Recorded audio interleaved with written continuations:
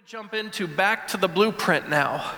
And the idea behind this series is that we are called to be the church, to be the body of Christ. We're going to talk about being the body of Christ, being the family of God today.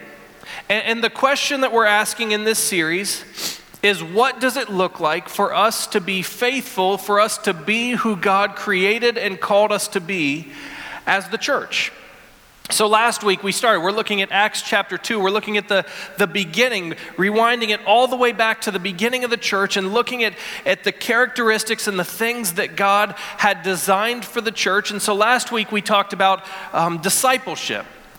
Acts chapter 2 comes right there, verse 42 comes on the heels of Pentecost, this amazing outpouring of the Holy Spirit where the Spirit of God showed up and poured out on the people, and out of that moment the church was born. And we talked last week about, in verse 42, it says that the disciples and the people of God were devoted to the teaching of God's word. They were devoted, they were focused on serving God and being faithful to God. And so last week we talked about discipleship, but today we're gonna continue on and we're gonna talk about fellowship. Now, fellowship is another kind of word that you don't hear a lot outside of the church, but I want you to walk out of here today with an understanding of what fellowship is and Christian fellowship and why it's so important for us as the church, as the people of God, to fellowship together. So let's look at Acts chapter 2 again, verse 42. It says, "They devoted themselves to the apostles' teaching and to fellowship, to the breaking of bread and to prayer. Everyone was filled with awe at the many wonders and signs performed by the apostles. All the believers were together and had everything in common. They sold property and possessions to give to anyone who had need. Every day they continued to meet together in the temple courts. They broke bread in their homes and ate together with glad and sincere hearts, praising God and enjoying the favor of all the people. And the Lord added to their number daily those who were being saved." So this picture in Acts chapter 2 that we just read, this is the beginning of the church, and not that this church was perfect, but at this time we get a glimpse of a little bit of what the church is supposed to look like. And so last week we talked about that being devoted, being completely focused on knowing God and growing in our faith, discipleship. But it wasn't just that they were devoted to the apostles' teaching. It says they were devoted to the apostles' teaching and to fellowship, to the breaking of bread and to prayer. And so we get this picture in the Acts chapter 2, in the first church, we get this picture of a people that are 100% committed to God, committed to living for God, but we also get this picture of people who are 100% committed to living and loving each other. I want you to understand today that I think what we're talking about today is really important for us in today's culture. Because I think fellowship, especially Christian fellowship, is something that as our lives have gotten busier, we've maybe neglected a little bit. And so I want us to see that it wasn't just about God pouring out His Spirit and then the people saying, well, we're going to commit ourselves to learn more. It says they committed themselves to the apostles' teaching. And sometimes it can be a habit of ours or a thought of ours that we come to church to learn. And sometimes people treat church almost like school, where, hey, I'm going to go to church, I'm going to hear a sermon, I'm going to maybe learn, and maybe I'm in a small group or a connection class, and I'm going to read scripture and I'm going to learn more. But I don't want us to miss that it wasn't just about learning. See, the church is more than just a place of learning. The church is meant to be the body of Christ. The family, the body, the family of God. The church was never intended just to be a place that you came and learned more about God and read the Bible. The church is a living body, a living family that glorifies God together. And so that's where this fellowship comes in. We are called not just to learn more. We've been talking a lot about our vision, and our vision has 3 pillars: upward, that every person in our church will grow in their faith, will become more like Jesus; outward, that we will go out and serve our community and reach people for Christ; and forward, that we will invest in the future of our church and raise up leaders. This year, our big focus has been upward, that everybody would grow. Sometimes we as Christians, especially in today's world, think of growing in our faith as a mental, as a learning exercise. But I want you to understand today that it's more than just reading your Bible and learning more about your Bible. Growing in our faith happens when we worship, when we fellowship, when we serve together. We learn more about who God is. If you think about the attributes of God, if we would talk about who Jesus is, and we said, who is Jesus? What words would you throw out? Go ahead, throw out some words. What would you say when we talk about God, when we talk about Jesus? Throw out some words. Yell them loud so I can hear them. Loving, yes. I'm sorry, I didn't hear those. Savior, forgiver, healer. Okay, we're getting these words. Loving. Another one I would say is grace. I would say forgiving. I would say Savior. All of these things. Think about the words that we're using to describe God, the words that we're using to describe Jesus. They're not just attributes, they're relational. Love is something that you can't learn by just reading in a book. You have to learn by walking through it with somebody else. Grace is something that can't be learned in a book. It has to be experienced. And so if we are going to grow in our faith, we have to grow as the body of Christ. Listen, I said a second ago, I think this is a challenge in today's culture. I think a lot of people in today's culture are tempted to just come to church and then leave and go home, and that's the extent of their Christianity. There are a lot of people that want to come to church and they want to sneak in and sneak out and never really engage with the body of Christ. And you'll hear people say things like, I don't need the church to be a Christian, but to be a follower of Christ, you have to be a part of the body of Christ, a part of God's family. This doesn't work in isolation. And so we have to fellowship together. We have to know one another. We have to practice God's love and God's grace and God's mercy and all of those attributes of God. To learn them, we don't just study, we live it out. We relate with each other. Just a quick side note. Last week, we talked about the I'm Ready button on the website. Listen, if you're someone here today that would say, I need to get more connected to the body of Christ, simple way to do that, go to wcn.church, and up in the top right-hand corner, there's a button that says, I'm ready. And if you click that button, there are a bunch of different ways for you to dive into the community, to the body of Christ. It's more than just learning. It's more than just showing up. It's more than just singing. We are God's people, being formed in His image, growing as a body. And so I want to encourage you that this is not something we do as individuals, but if we are going to truly be followers of Christ, we do this in the context of community, the body of Christ. We need each other. I want us to see this in Hebrews chapter 10. Hebrews chapter 10, verse 19 to 25 has some great gospel truth in it. And then it has some commands. And I want us to see what the writer of Hebrews was getting at here. So Hebrews chapter 10, verse 19 says, Therefore, brothers and sisters, Since we have confidence to enter the most holy place by the blood of Jesus, by a new and living way opened for us through the curtain, that is his body, and since we have a great high priest over the house of God, let us draw near to God with a sincere heart and with full assurance that faith brings, having our hearts sprinkled to cleanse us from a guilty conscience and having our bodies washed with pure water.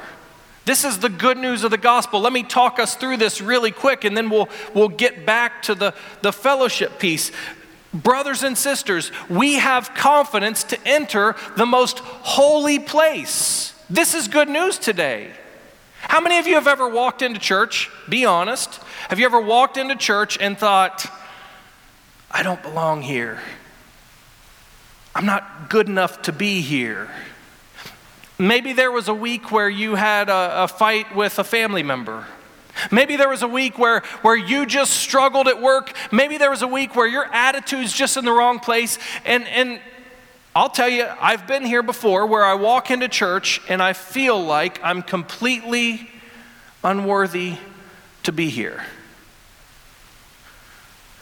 Since we have confidence to enter the most holy place. Listen, the gospel is this: we are not worthy on our own to be in this place, to be in the presence of God, but because of the grace of Jesus Christ, who gave everything for us, who came as a man, who died on a cross to pay the price for our sins, we are made worthy. You never have to walk into this place feeling like you don't have a right to be in the presence of God. Through Jesus Christ, every single one of us is made worthy. Our sins, those things that we mess up on, that give us guilt, those are paid for, and we can have confidence to enter the most holy place. God loves us. God has made us worthy. And so this is the good news. I mean, that's great. Let's take the Pentecost experience where the Spirit is poured out. I mean, this is that level stuff. We have been made worthy. It goes on. It says, let us draw near to God with sincere hearts. Let us draw near. So because God is so good, because God is so graceful, because God loves us and has made a way for us to be worthy to enter this place, let us draw near. This is what we talked about last week. Be devoted. Continue to grow. Continue to draw near to God. And so there's the good news of it. And we could just say amen and go home and everyone would feel good, right? And you would not have any more problems because God is good and good things have happened. Right? It goes on. And there's a reason it goes on. It says in verse 23, let us hold unswervingly to the hope we profess. For he who promised is faithful. If it were just about that moment of Pentecost, if it were just about that moment, and it's all about the grace of God, but it goes on and says, hold on to that. Hold on to it unswervingly. Why does it say that? Because the truth is, you could come into church today, you could have an incredible experience of the Holy Spirit, you can know that God loves you, you can know that Jesus died for you, you can fully commit yourself, and tomorrow you can walk into work and there's an enemy that's going to try to steal it from you. I want you to picture like a tug of war. And it says, hold on to that hope. Because the truth is, the enemy wants to take that hope from you. Let me tell you some good news today. The battle is won. God is victorious. And for those that are in Christ, nothing can defeat them.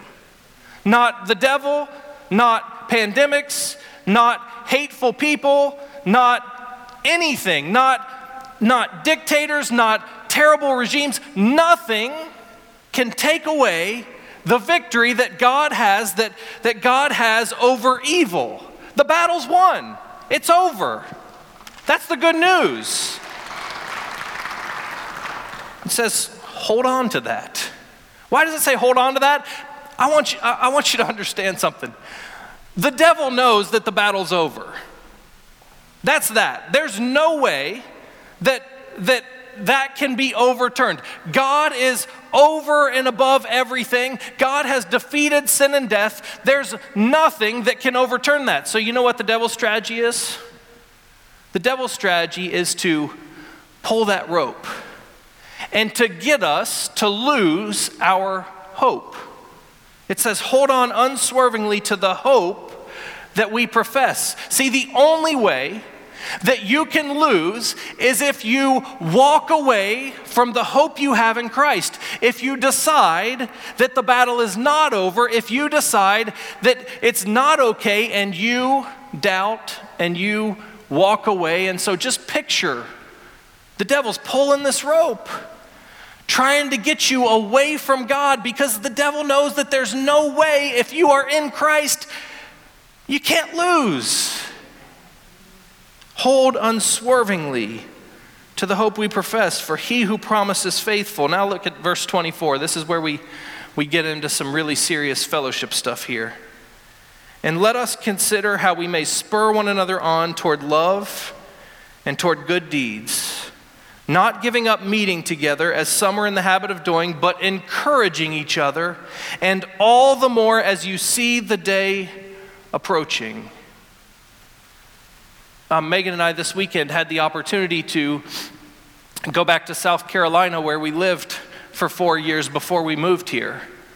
And we went back for a funeral. A close friend of our family and a coworker of mine at the church I came from, and it was such a blessing to get to go be a part of that. And it was one of those things where I had already written my sermon. But last night, yesterday at the funeral, I'm sitting there. And last night, all the way home, God is speaking to me. Because, see, I was a youth pastor for 4 years at that church. And I had a bunch of teens that were under my ministry. And listen, they knew that God loved them. They knew that the battle was won. They had hope in that. But at some point, the devil pulled that rope and got them away from the hope they had in Christ. And here I am at the funeral of someone that we all loved, somebody that was a great woman of God. Here I am at this funeral, and I'm looking around, and I'm seeing a handful of my former teens. And I see a bunch of teens that knew that God loved them, that had professed their faith in God, that had hope in God, but all of a sudden, something over the last 13 years has tugged them away, and they no longer live in that hope. And some of them no longer live in that victory. And I'm sitting there thinking, I love these guys. I spent as much time as I could with them. I poured into them, and I'm seeing these teenagers from 13 years ago that were in my youth group, and I'm thinking, I want nothing more than for them to know Jesus and walk with Jesus. And so the whole way home last night, I was just praying, God, give me opportunities. I live 10 hours away, but give me opportunities to help them come closer to you. I've got a vacation plan the end of this month. Megan's still going to be teaching. The boys are out of school, and so I decided, hey, instead of sitting at home every day, we're just going to go somewhere. So I'm going to take the 4 boys, we're going to throw them in the car, and we're going to go somewhere. And I hadn't really decided where we were going to go. I had all these crazy ideas, like driving all across the country. And here I am in South Carolina, and Megan and I are sitting on the beach, and I thought, you know what? This is where I'm going to bring them. I thought, I know this area. There's the beach. There's the River Dogs baseball, there's Fort Sumter, there's all this cool stuff here. We could really have a good time here. So I all of a sudden made this plan that at the end of this month, I'm going to take my 4 boys and we're going to go down to South Carolina and hang out and have a good time. And then I go sit at this funeral and I see all my former teens. And all of a sudden, what was a vacation to just have a good time with my boys, listen, we're gonna have a good time. I love my kids, it's gonna be a vacation. All of a sudden, it has a new purpose. And that's that I'm gonna consider every way I can to spur my former teens and my former friends to grow in their relationship with Christ. I love my kids. I promise you I'm not going to cheat my kids on that. But I want to make sure that that week is a week that counts. And if I'm going to be there, I'm going to invest everything I can into my kids and into these teens that I had the privilege and the opportunity to pour into. I want more than anything for them to know Christ. See, the only thing that can defeat us is if the devil can pull us away. And the way that the devil does that, one of the greatest weapons of the enemy is the weapon of isolation. Some of you know this really well, because for the last year or so, we've been dealing with isolation, haven't we? The best trick that the devil has to get us away from the hope of Christ is to pull us away from other people and from God and from other people that are going to help us hold on. Stay connected to that hope. One of the greatest weapons is isolation. You are not meant to live out your faith on your own. And if the devil can succeed in pulling you away from other people that are followers of Christ and pull you away from God's love, you are going to be weak and vulnerable. But one of our greatest weapons against the enemy is each other,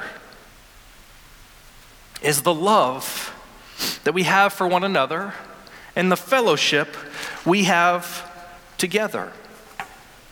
It goes on and it says, even more so, hold on to that hope, consider how you can spur each other on, help each other, encourage each other, and all the more as we see the day approaching. Listen, yesterday I sat in a sanctuary, and I was reminded, as I often am, that the day is approaching. And here I am sitting, and I can see my former teens, and I want more than anything for them to know Jesus, and I'm reminded by this moment that this doesn't last forever, and that there will come a day that we all stand in judgment before God. And so it says, consider how you can encourage each other and lift each other up, all the more as the day approaches. See, the more the day approaches, the more the enemy's going to pull us away, the more we need each other. We need to be together. But it's not just about being together.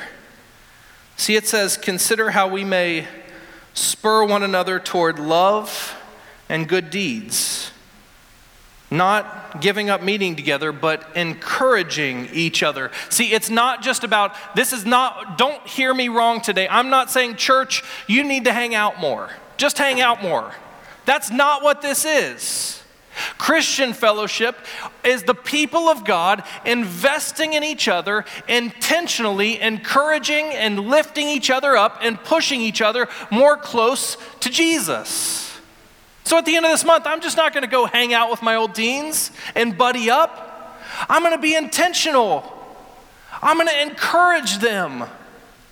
We are meant to walk this journey together. And isolation is the trick of the devil to get us away from the hope, from the fact that the battle's already won. We need each other. We need fellowship. And so the purpose of fellowship is encouragement. The purpose of fellowship is devotion. The purpose of fellowship is growing in love for Christ. I got a small group on Wednesday nights. I love my small group. And I've been in a lot of small groups over the years, and way too many times my small groups have been about just knowing each other more, just hanging out, maybe even making each other better men. We've been very clear since day one with this small group That it's not just about hanging out, it's not just about talking sports, that we are there to encourage each other and help each other grow to become more like Christ. That's what Christian fellowship is, and we need it so badly. Because here we are holding on to this hope. And the enemy wants, with everything that the enemy has, to pull us away from it. And we, as the people of God, don't just need to know more. We need to love more. We need to encourage more. We need to help each other grow in our faith. And so the purpose of fellowship is Christ-likeness. And what's the result of fellowship? We see it in Acts chapter 2. Let me find it. All the believers were together and had everything in common. They sold all their property and possessions to give to anyone who had need. Every day they met together. They broke bread in their homes. They ate together with glad and sincere hearts, praising God and enjoying the favor of all people. When the people of God gather together intentionally to help each other grow closer to God, the result is unity. The result is growth. The result is the favor of the people. Listen, if you want joy, you find joy in Christ. One of God's greatest gifts, though, is He gives us other people to walk this journey with. And so I want to encourage you that Christ-like fellowship will result in unity and love, and it's who we are meant to be. So let's talk about this. Let's transition here. I think we can all agree that we are better together than we are on our own. I hope you can agree with that. I think we all know that we need each other, right? If the last year's taught us anything, it's that we need each other. What's keeping us from this? I want you to really ask this question to yourself internally. What's keeping you from Christian fellowship, from investing intentionally in other people to help them know Jesus more? Because I think we're pretty good at the superficial, hey, how's it going? Good. Okay, how are you? Good. And we walk by each other and we're done. What's keeping us? What's keeping you from really investing in others? I've got a few thoughts. Number one, it's busyness.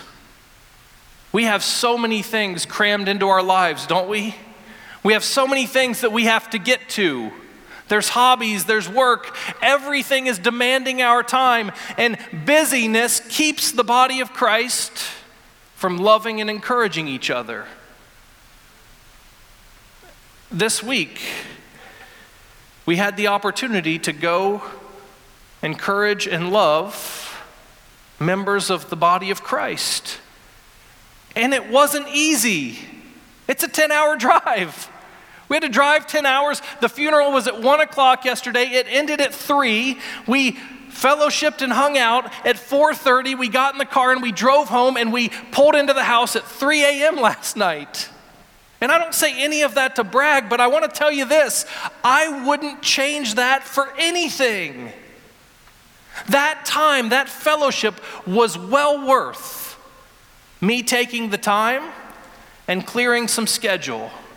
You will never regret spending time with the people you love. You will never regret investing in other people's faith. You will never regret Christian fellowship, encouraging each other. You will never get to the point that you say, I could have used that time better. Have you ever had that where you're with people you love and you go home and you say, I could have probably gotten more laundry done. Could have watched that basketball game. You will never regret making room in your busyness to love and invest in others. Maybe it's busyness, maybe it's pride, maybe it's this idea that I don't want to be vulnerable. I know I'm not perfect, you know I'm not perfect, but if I can keep you at arm's length, maybe you'll think I'm perfect. I think one of the reasons that we don't invest deeper in each other's lives is because we don't want to be vulnerable. We don't want each other to know that our house is a mess before you show up 10 minutes before, and then all of a sudden we threw everything in a closet and it looks okay. Maybe. And so we keep each other at arm's length. Maybe pride is there, but what we don't understand is that vulnerability that we're afraid of is actually the result of us keeping each other at arm's length. We're not vulnerable to other people knowing our difficulties. We're vulnerable to more difficulties. Don't let pride keep you from growing in the body of Christ. The third one might be selfishness. Maybe there are just things you value more than the people around you. Maybe you care more about your career. Maybe you care more about money. Maybe it's selfishness. And my dad always says something. Pastor Bob, that used to be the pastor here, and I've heard this 1,000 times. And some of you have heard it a lot too. He says, the riches of life are not found in possessions, they're not found in position, and they're not found in power.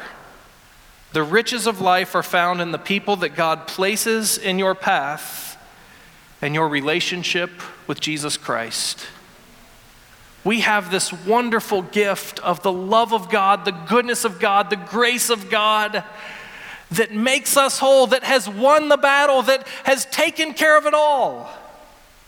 The only thing that's going to keep us from it is if we lose hope. The only way we're going to lose hope is if we get separated from God, from the body of Christ. Listen, I want you guys to grow in your faith.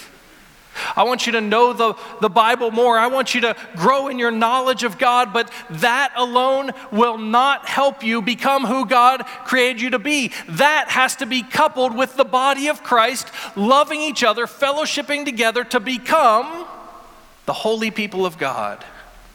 So I want to encourage you to take some steps. Don't let busyness, don't let pride, don't let selfishness keep you from what God has for you. So today, the worship team's going to come up, and we're going to do things different today. I'm about to just tell you to go. I'm going to pray for you, and then I'm going to tell you to go. And we were supposed to be a little bit earlier than we are, but I've spoken a little bit long, so I'm sorry about that. But this is what I want you to do. I want you, when I finish my prayer, they're going to play a song, but I don't want you to stand up and sing along with the song. That's not what we're doing here. I want you to reach into the seat in front of you. Everyone look in the seat in front of you and grab one of those cards. There should be a card in front of you. If there's not one directly in front, look around. There's plenty of them. When you get it, hold it up so I know that you're listening and not asleep. All right, that card says you are invited. This message has a very simple, practical response. We want you to fellowship with the body of Christ. So I want each and every one of you to take that card. That's not some party that we're throwing. That card is a way for you to invite somebody else to get together and grow in your relationship. It could be lunch, could be coffee, could be coming over to watch a ball game. I don't care what it is. This is what I do care about. I want you to be intentional.